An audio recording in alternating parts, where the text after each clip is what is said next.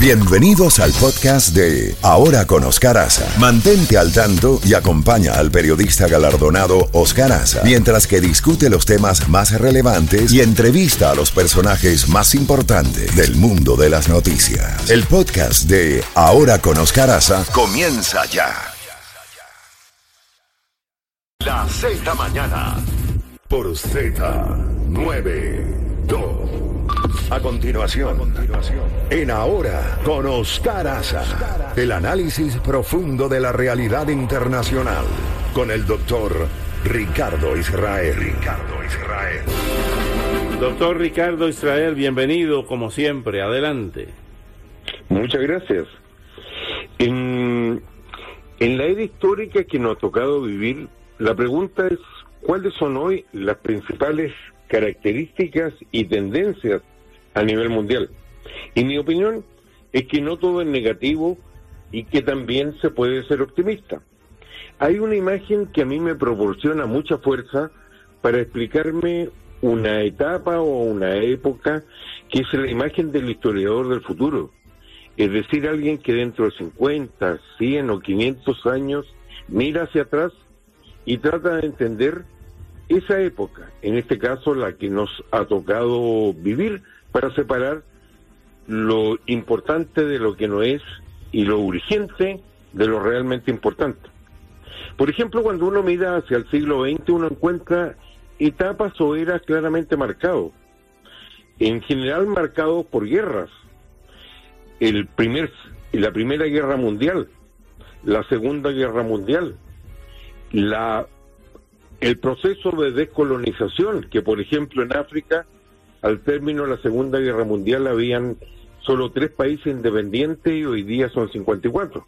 La Guerra Fría, y a partir de la Guerra Fría se puede llamar globalización a lo que vivimos. Y toda generación puede decir que fueron testigos de hechos importantes. Por ejemplo, mis 4 abuelos llegaron como inmigrantes a Chile al terminar la Primera Guerra Mundial.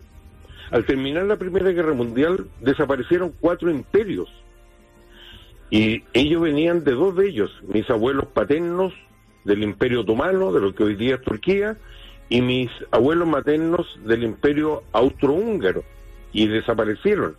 Hoy es, por cierto, la globalización y el factor fundamental lo que va a marcar este siglo XXI en la lucha por la supremacía mundial entre China y Estados Unidos.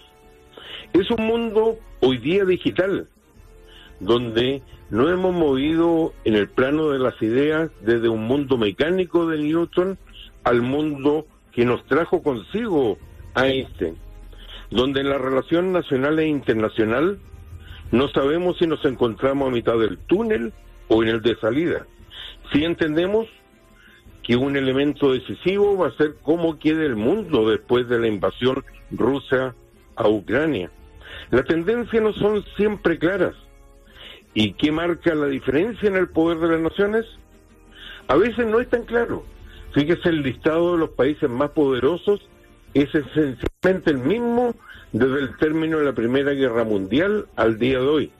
Está Estados Unidos, está la Gran Bretaña, Alemania, es decir, Europa, está China, está Rusia, está Japón, con el obvio cambio que fue Estados Unidos desplazando a Gran Bretaña y ahora la lucha que está planteando China.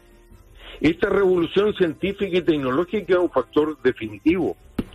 Siempre se ha inventado por parte del ser humano desde la rueda, pero lo que cambia es la velocidad y que los cambios son mucho más rápidos, como también lo que no cambia es que los cambios más difíciles son los culturales. Hay una relación entre poder y ética. Poder sobra y falta ética. Es sobre todo un mundo global, donde a nivel regional América Latina se está quedando afuera del interés mundial, pero de todas maneras va a ser afectada. No solo por esta competencia entre China y Estados Unidos, sino por la naturaleza cada vez más global de las crisis. Lo vimos con la pandemia, lo vemos hoy día con el clima, lo vemos con cada crisis financiera, en que los desafíos se mezclan uno al otro, donde la naturaleza de lo que es nacional y de lo que es internacional no queda tan claro, donde las ramificaciones se dan a todo nivel. Mire lo que ha pasado después de la pandemia con las cadenas de suministro, donde el riesgo de un bloqueo a Taiwán es que podría afectar a este país, a prácticamente cada lugar del mundo, por la importancia de Taiwán para los semiconductores avanzados. Mire lo que hemos visto con las cadenas de suministro, cuando de repente, aún en la economía que sigue siendo más grande, la de Estados Unidos, a todos nos consta que de repente faltan artículos de consumo en los supermercados. Hay un desequilibrio evidente, donde la característica transnacional de la crisis ejerce una presión cada vez más creciente, y no todos los gobiernos están equipados. Nosotros vemos que la política es cada vez más polarizante, aún en Estados Unidos, y más volátil.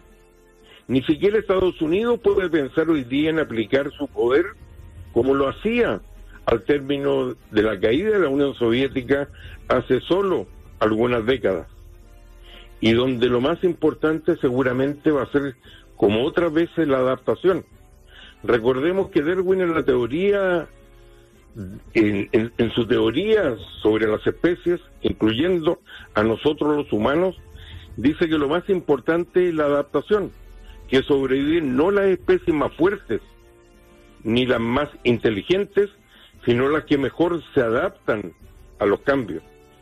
Todos entendemos que hay una época de cambio y que no hay un consenso que reemplace al que existió alguna vez, sino que el mundo está cada vez más dividido, con características en el medio ambiente, en la economía, pero también en una población que en el mundo desarrollado está cada vez más envejecida, donde el problema no es el exceso de población, como en algunas partes del mundo, sino una población envejecida, donde hay varios países europeos donde no hay un reemplazo de la población, sino que eso se cubre con inmigración.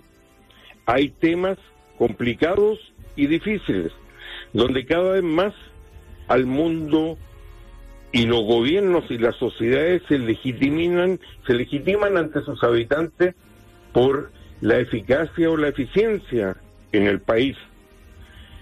No hay duda que en este mundo la arquitectura internacional, las organizaciones internacionales están obsoletas. Miren las Naciones Unidas, corresponde a un mundo ya desaparecido.